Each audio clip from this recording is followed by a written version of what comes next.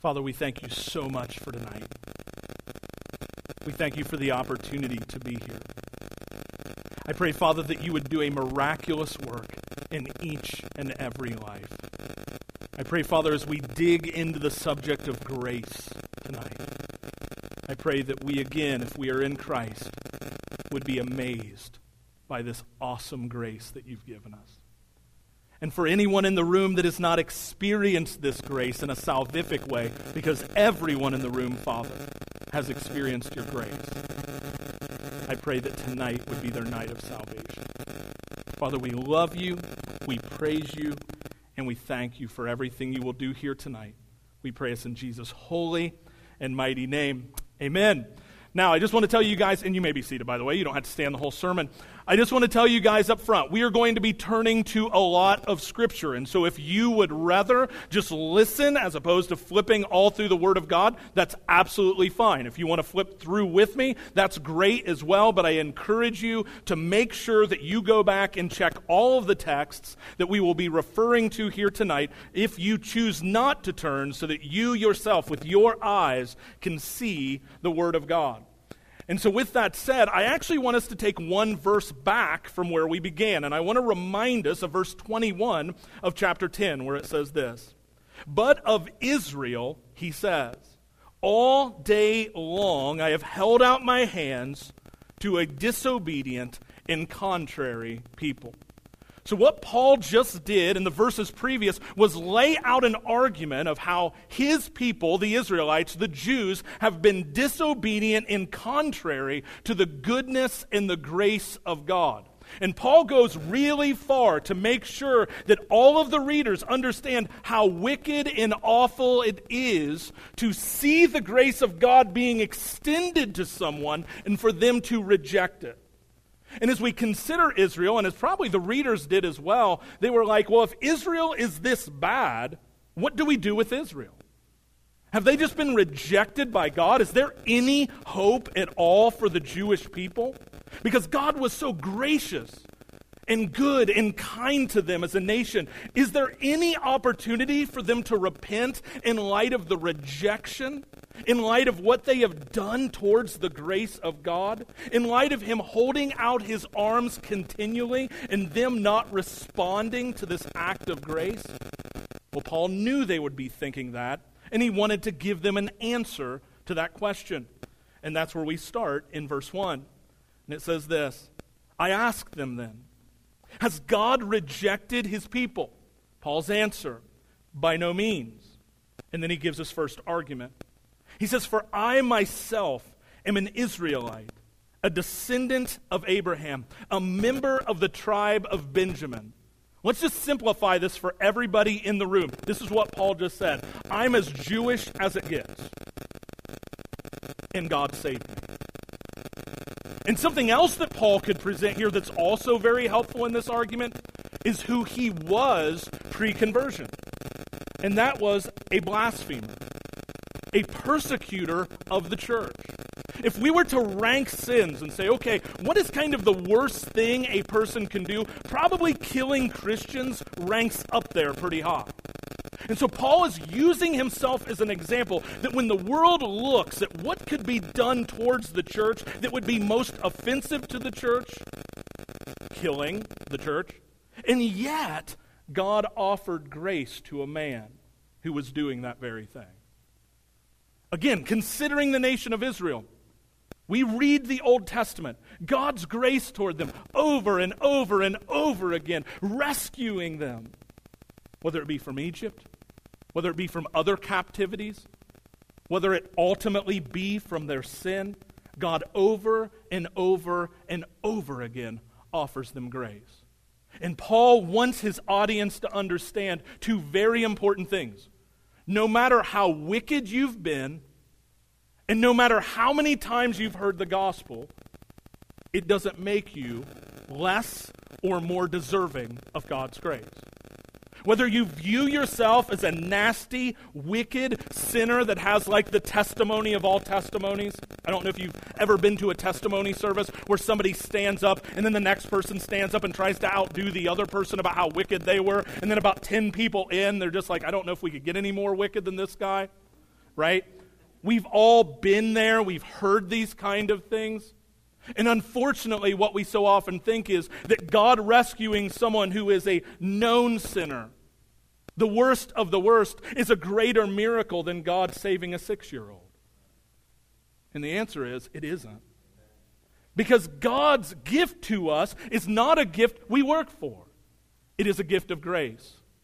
Paul goes on to say this: God has not rejected his people, whom he foreknew. Now, if you keep this marked here, I would encourage you to turn over with me to Deuteronomy chapter 7. Now, there's a lot of verses that I could read here in this text, but for the sake of time and everything we have to take care of tonight, I'm not going to. But I'm going to read enough that we get the point. So in Deuteronomy chapter 7, starting in verse 6, it says this. It says, "For you are a people holy to the Lord your God. The Lord your God has chosen you to be a people for his treasured possession out of all the peoples who are on the face of the earth." Can you imagine being told this?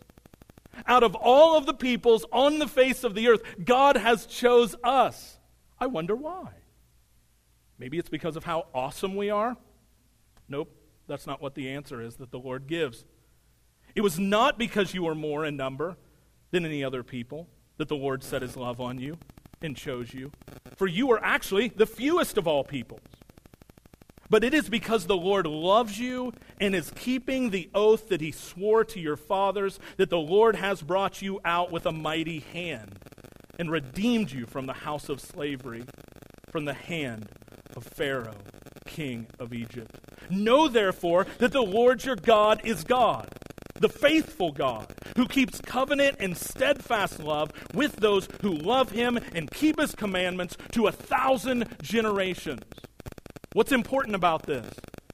First and foremost, he did not pick Israel because of anything redeeming in them. Whether it be from a worldly perspective or from a personal perspective, that is not why God chose them as his people. And I want to encourage you in something. That's exactly the same thing for you. God did not choose to save you because of something redeeming about you. He didn't look and say, I need them on my team. Every act of salvation is because of God being faithful to the promise that he made that he would save. Not because we earned it, not because we deserve it, but because of a great love that not one person on the planet deserves from a holy and great and good God. That, by the way, just like Paul and just like Israel, make an absolute career out of sinning against this good and gracious and loving and holy God. And so when Paul talks about Israel being foreknown by God, when he talks about the position they have, he wants the readers to understand the only reason they had that position is because of the goodness of God, the faithfulness of God, the loving kindness of God, and his faithfulness to his promises. And then he goes on to say this. Do you not know what the scripture says of Elijah? How he appeals to God against Israel? Now listen to his appeal to God. Lord, they have killed your prophets. They have demolished your altars. And I alone am left, and they seek my life. This is what Elijah's thinking. God, I know you made a covenant promise that someday you were going to redeem us through the Messiah. And I'm it. So if I die, what are you going to do? Because God, it looks really bleak right now that this whole salvation thing is going to come to pass. Or maybe another way to think about it, that people are even going to be saved. I feel like today, some of us are starting to have an attitude like that as we look around in our culture. We see wickedness running rampant. And what's the natural instinct for us? To hide and wait. To hide and wait. Possibly for things to get better. Bad news. They're not going to. We have been given a call to preach the gospel of Jesus Christ, by the way, to a disobedient and contrary people, and people are no more or less disobedient or contrary than they've ever been. Now, wickedness manifests itself in a multitude of ways, and obviously some of that wickedness is far more bothersome than others to us. But for us to believe that there are people that are more lost than someone else would be a disservice to understanding the grace of God. And as Elijah looked around, his perspective was, this was hopeless, because he was looking at people. Our perspective changes when we look to our God. Because when our hope is in God and Him being faithful for His glory and for His name's sake, it transforms everything. There are people in this room that you would have thought that would have never came to know Jesus Christ, and they were saved. And there are people in this room and people in our lives that we look at and say, that's a done deal. They're a good person. They do the right things. They're moral. They're ethical. Of course they're going to be saved. And to our surprise, they reject the gospel being presented to them. Why is that? Because every single person on the planet outside of Christ is disobedient and contrary. And Paul also doesn't want us to forget that though God is faithful and God is good, there also is consequences to our actions. What we do is not meaningless, and here in a moment we will dig into that. But here is what God says to Elijah. But what is God's reply to him? I have kept for myself 7,000 men who have not bowed the knee to Baal. 7,000 men. Elijah thinks he's alone. God's like, nope. There's 7,000 that are mine. What do we see early on in the book of Acts? We see the nation of Israel reject their Messiah. Peter preaches a message. Thousands of people come to faith. Chapters later, he preaches again. Thousands of people come to faith. Why? Because God is a good and gracious and patient and loving God, not based on our behaviors, but based on Him and His will alone for men and women's lives. And praise God that it is His will to save. And we should be incredibly excited about that. Just like Elijah's spirit should have went through the roof knowing this, and how ours should as well, that God is still in the saving business today, even when we look around and may be given to despair. He goes on to say this, so too at the present time, there is a remnant chosen by grace. What is he saying here? There are Jewish people that are going to be saved, despite the fact that Israel as a nation has rejected their Messiah. And then he says this, but if it is by grace, it is no longer on the basis of works. Otherwise, grace would no longer be grace. Which leads us into now where I want to start getting out of this some very deep and important things for us to understand about the totality of this chapter as we continue to dig through it over the next few weeks. The first thing is this, and you'll see it on your notes. God ultimately fulfills His word, His promises, and covenants, not because of our faithfulness, but because of His. And He does this for His glory. If you would flip over with me to Romans chapter 3, I find some very encouraging words starting in verse 1 of Romans chapter 3. And it says this, then what advantage has the Jew? Or what is the value of circumcision? Answer, much in every way. To begin with, the Jews were entrusted with the oracles of God, or the word of God. What if some were unfaithful, though? What happens? Does their faithlessness nullify the faithfulness of God? Answer, by no means. Let God be true, though everyone were a liar, as it is written, that you may be justified in your words and prevail when you are judged. If you would turn with me to Numbers chapter 23 and verse 19, it tells us these very important words. And again, if you are a memorizer of Scripture, as I say all the time, you should be. This is very important because this is where so many of our battles are waged in the Christian life. And this is what it says in Numbers 23 and in verse 19. God is not a man that he should lie, or a son of man that he should change his mind. Has he said it, and will he not do it? Or has he spoken it, and will he not fulfill it? We've been working through the book of Romans. Promise after promise after promise after promise. And every single day, when you think about God wanting to save, when you think about the severity of not responding to the grace of God, we want to question whether that's actually true.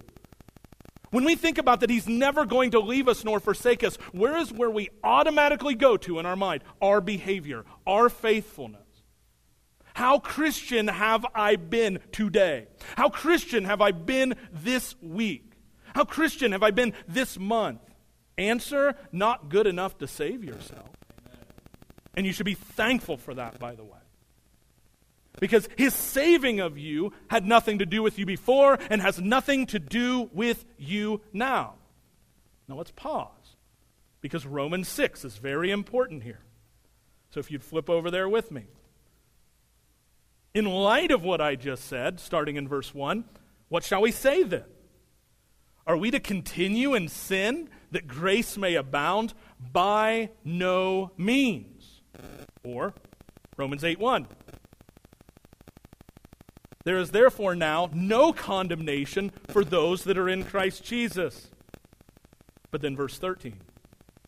For if you live according to the flesh, you will die. But if by the Spirit you put to death the deeds of the body, you will live. It's encouraging that there is no condemnation for those that are in Christ Jesus. But if you are in Christ Jesus, there's no doubt that you're in Christ Jesus. And not because you're perfect, but because you've been transformed. See, God wanted the nation of Israel to be a come and see kind of people. You might be saying, well, Pastor, what do you mean by that? He wanted them as a nation to show the blessings of God when you walk in obedience to Him as a nation. As an example to the other nations around them, that Yahweh was the one true God. In most of the time, they failed miserably at doing that. Did that lead to Jews not being saved? Absolutely not. Did that lead to Gentiles, like, for example, in the book of Jonah, not being saved? Absolutely not. Because God was not dependent on Israel doing what He asked them to do to accomplish His purposes, any more than He needed them to perform in a certain way for anyone to be saved, whether it was Elijah or anyone else. The Israelites being rescued from Egypt was not dependent on Moses. But God used Moses. But what is amazing about our God is that He uses resources, but I want to encourage you in something. He can create resources out of nothing. Which is why He is never dependent on resources, but hear me out on this. It is glorious to be used by God.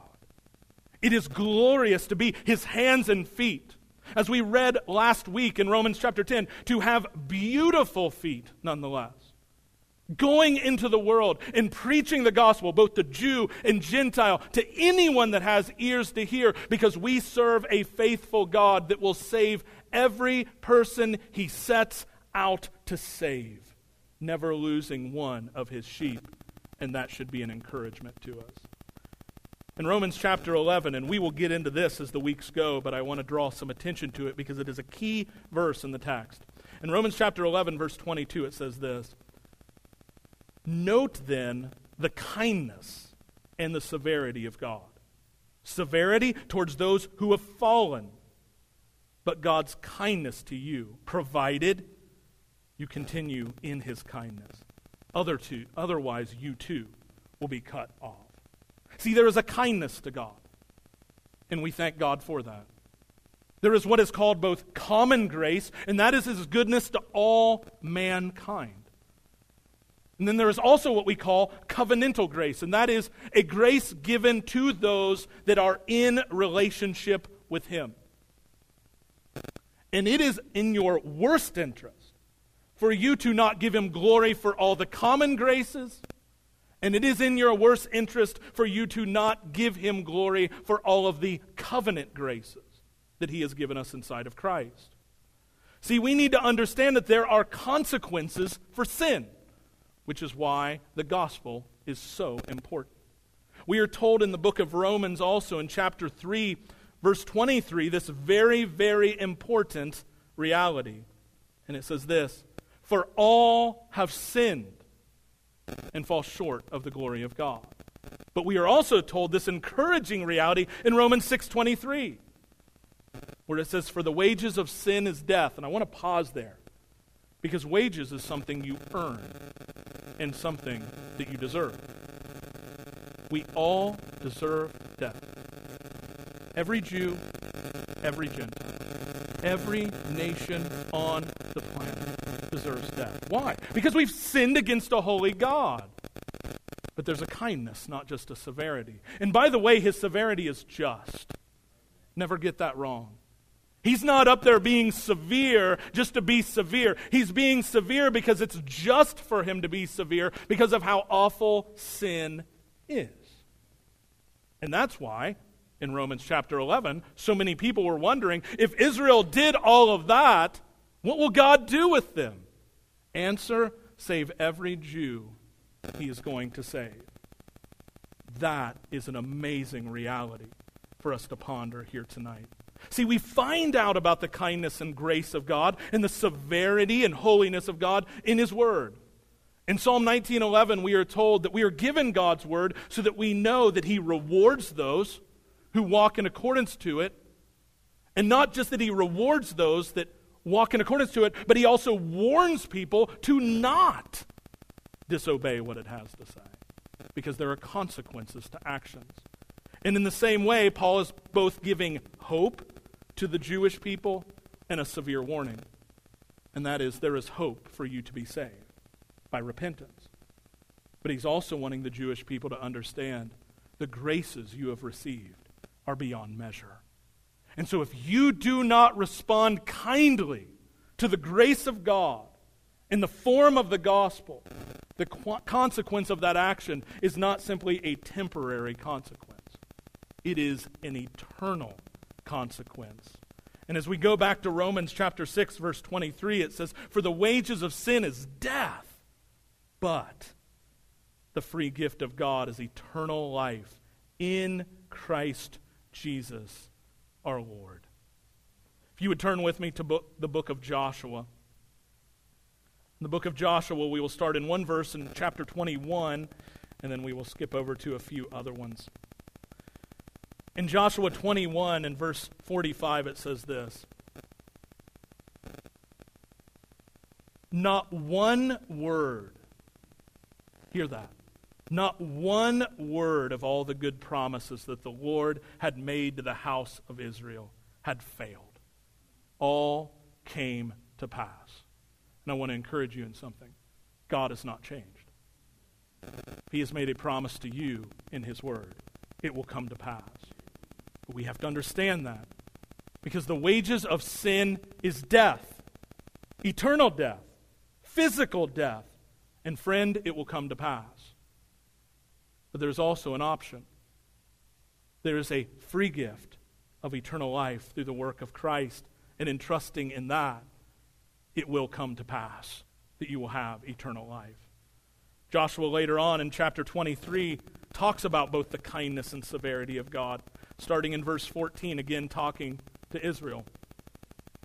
He says this, Joshua speaking, "And now I'm about to go the way of all the earth." That is, he's getting ready to die. "And you know in your hearts and souls, all of you, that not one word has failed of all the good things that the Lord your God promised concerning you. All have come to pass for you. Not one of them has failed. But just as all the good things that the Lord your God promised concerning you have been fulfilled for you, so the Lord will bring upon you all the evil things until he has destroyed you from off this good land that the Lord your God has given you, if you transgress the covenant of the Lord your God, which he commanded you, and go and serve other gods and bow down to them. Then the anger of the Lord will be kindled against you, and you shall perish quickly from off the good land that he has given to you. And time after time after time, we see this happen for Israel. And friends, you need to keep in mind that you should not assume that God's grace towards us is an unlimited amount of grace. That is, that you're going to have opportunity after opportunity after opportunity to receive his gospel. He warns us, and he gives us hope. And in the same way, we see a consistency through the Word of God of both hope and warning, hope and warning. And for those of us that are in Christ, do not think that you are immune to the discipline of God.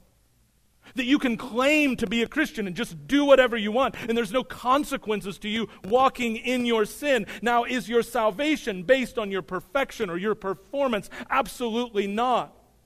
But know that the God that saved you still hates the sin that is in your life and does not want you to commit that sin, but instead to live for his glory. And so we can never be passive about the promises of God or the discipline of God, about the kindness of God or the severity of God, about the eternal life that is offered and the eternal torment that is waiting for those that do not submit to the Lord Jesus Christ. See, so often we want to focus on the kindness of God, and that is a good thing. It would be a disservice for us to not focus on the kindness of God. And on the other end of the spectrum, it would be a disservice for you to just focus on the severity of God and never consider his kindness. But we must have a great balance of these things in our lives. For to have a balance of these things, the Christian will live a holy life. And for Israel to do what it is that God had commanded them to do, it was going to require them always keeping in mind the kindness and the severity of God, and that has not changed for us today. See, people are saved, both Old and New Testament, Jew and Gentile, ultimately because of the faithfulness, the goodness, and the grace of God. And people remain unsaved ultimately because of their rejection of God's goodness and revelation to them through the gospel, through nature, through God's gracious gifts and common grace, through our conscience, God's fulfillment of his promises and covenants, and the historical accuracy of the Bible, all shouting to every person on the planet, from God, I am here, and I am a kind and severe God. I am a loving and a holy God, and I offer you a way out of the wages of your sin. And it is through the free gift of eternal life through Jesus Christ. As Paul gives us this argument in Romans 11:1 about God rejecting his people and why he has not done that, I want us to keep in mind specifically what is he talking about here. And what he is talking about is found in Genesis chapter 12. And in Genesis chapter 12, we see a promise that was made to Abraham that God was going to bless the world through Abraham. And that was salvific. And we see in Revelation chapter 5, verses 9 and 10, that in heaven, people from every tribe and tongue and race and ethnicity and all people groups are saved and before the throne of God. Think about that. The fulfillment of the very thing that God promised to do in Genesis chapter 12, that he was going to save the world. That is, the people groups of the world through the Messiah. And in that, we should desire to be a part of that very thing, the evangelism that we have been talking about. But to understand the depth of this, I would encourage us to turn now to Acts chapter 3. In Acts chapter 3, we're going to read quite a few verses there. And we're going to start in verse 17. Again, a message that I talked to you a minute ago that led to 5,000 people being saved. In Acts chapter 3, starting in verse 17, again, speaking to the people of Israel, this is what Peter says. And now, brothers, I know that you acted in ignorance, as did your rulers. But what God foretold by the mouth of all the prophets, that his Christ would suffer, he thus fulfilled. Repent, therefore, and turn back, that your sins may be blotted out, that times of refreshing may come from the presence of the Lord, and that he may send the Christ appointed for you, Jesus. You remember in Romans chapter 9, Paul said these words, not everybody that was of Israel was actually of Israel. What did he mean by that? Is that just because you were born a Jew, just because you were a part of a certain Jewish tribe, did not mean you would be saved. You just weren't born into this thing. You needed to repent because you have a major issue. It's called a sin issue. He was looking at his brothers and saying, even though you participated. Now again, think about Paul. He was a persecutor of the church. A severe thing. Let's take it up another notch. He's looking at men and saying, you crucified Christ. But there's hope. There's hope for you. For the people who crucified Christ, there was hope for them. The people that were cheering, crucify him, crucify him, crucify him. There was hope. And friend, that message is the same for you. There is hope. I don't care if you've heard the gospel 50 times. There is still hope for you to repent and cry out to him for mercy. Even though Israel had made a living out of killing prophets who came proclaiming the word of the Lord to that nation, their attitude most of the time was, rid ourselves of these prophets that preach the truth. Give us prophets that will lie to us. Those very people God saved, was willing to save those kind of folks. And by the way, you kind of folks and me kind of folks. God is willing to save. How does he do that? Through us repenting and turning back from our sins. In verse 21 he says this, whom heaven must receive until the time for restoring all things, all the things about which God spoke by the mouth of his holy prophets long ago. And we'll get into that as we go through the next few weeks. Then he says this, Moses said, the Lord God will raise up for you a prophet like me from your brothers. You shall listen to him in whatever he tells you. This was Moses talking about Christ coming. And it shall be that every soul who does not listen to that prophet shall be destroyed from the people. And all the prophets who have spoken from Samuel and those who came after him also proclaimed these days. You are the sons of the prophets and of the covenant that God made with your fathers, saying to Abraham, and in your offspring shall all the families of the earth be blessed, which that is fulfilled in Christ. God, having raised up his servant, sent him to you first to bless you by turning every one of you from your wickedness. The gospel call went out to all, just like it is going out here tonight. See, Jesus Christ is the fulfillment of the promise of Genesis 12, 2 and 3.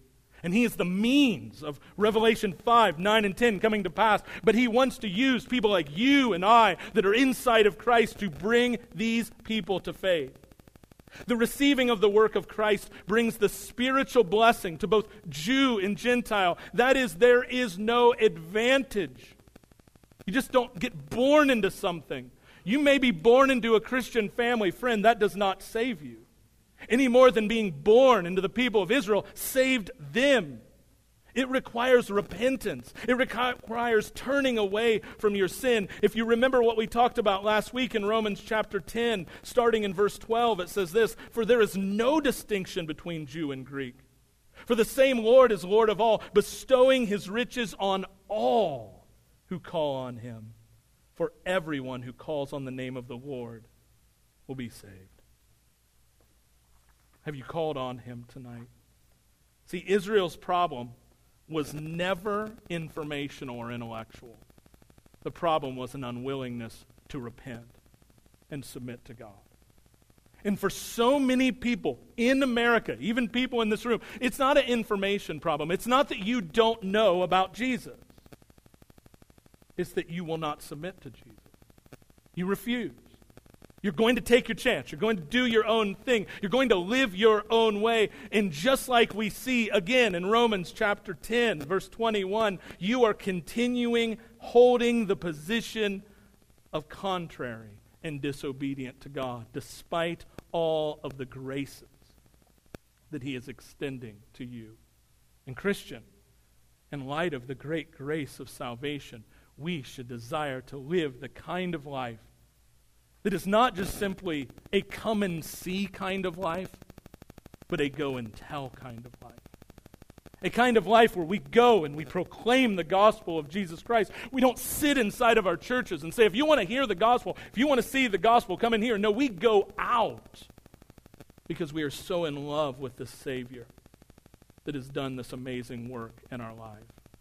As we think about the absolute magnificence of what we're thinking about here and God's grace of saving people, even Israelites who had rejected God and crucifying Christ and rejected his gospel and rejected all of these things, I encourage us to also remember that us Gentiles are no better. And in Ephesians chapter 2, we see this argument that Paul lays out, and I would encourage you to turn over there with me tonight. In Ephesians chapter 2, starting in verse 11, it says this: "Therefore remember that at one time you Gentiles in the flesh, called the uncircumcision by what is called the circumcision, which is made in the flesh by hands. Remember that you were at the time separated from Christ, alienated from the commonwealth of Israel, and strangers to the covenants of promise, having no hope and without God in the world." What a sad state of affairs. There was nation after nation unaware of the God of Israel. Did that mean that God couldn't save because they were isolated from this? They didn't have the covenants. They didn't have the Old Testament. They didn't have the prophets. They didn't have all of those graces of God. Was God able to save someone without all of those graces, without all of those means, without all of those opportunities, without all of those resources? Was God able to save? Answer: absolutely. What do these resources do? One thing they do is bring greater condemnation for those that reject them. Israel had great condemnation on them because of the great graces that God has given.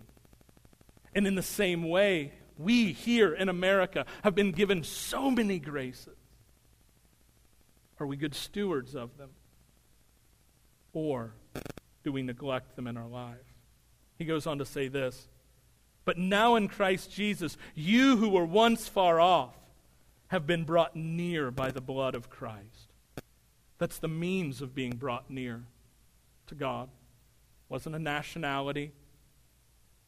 It wasn't having the luxury of having prophets around. It wasn't the luxury of having the Word of God. It was by the blood of Christ that men and women are saved. That is how we are brought near. And whether you were a Jew in the day of Paul, or whether you're an American Christian, the way that we are saved is by the blood of Jesus Christ. And it says this: "For he himself is our peace, who has made us both one, and has broken down in his flesh the dividing wall of hostility." And by the way, there's two walls of hostility here present. There's definitely a hostility between us and God because we are God's enemies. We are under the wrath of God in and of ourselves. And God is angry towards sinners who sin continually, all day long. But through the work of Christ, both to the Jew and the Gentile, that wall of hostility is torn down by the work of Jesus Christ. And we can have what is called reconciliation or peace with God. And in the same way, he has torn down the wall of hostility between the Jew and the Gentile. By the way, the Jew that did not want to go and do what God had called them to do in proclaiming to the Gentile that God was going to bring a Messiah that was going to save them from their sins. We see again, even with Jonah, when he was called, a reluctance to do it because of the hostility in his heart. And what's the encouragement there? Jonah's hostility did not keep God from saving. Jonah's hostility did not keep God from saving. Friend, no one goes to heaven or hell because of you. But oh, the joy of being part of someone spending eternity with God by being used by God with the proper attitude. And that's what Paul was all about. We spent weeks talking about his attitude that we see in Romans 9 and Romans chapter 10. This man was heartbroken over his people not knowing Christ. He was heartbroken over the Jewish people, the kind of thing that kept him up at night, knowing that they had been given so much grace, and yet they were rejecting it. And it is what made Paul go to every synagogue in every city he visited and proclaim the gospel of Jesus Christ, because his heart was broken for the Jewish people. But do not be fooled. His heart was also broken for the Gentiles, because he understood what God had called him to do. And that was, as a Jewish man, be a light.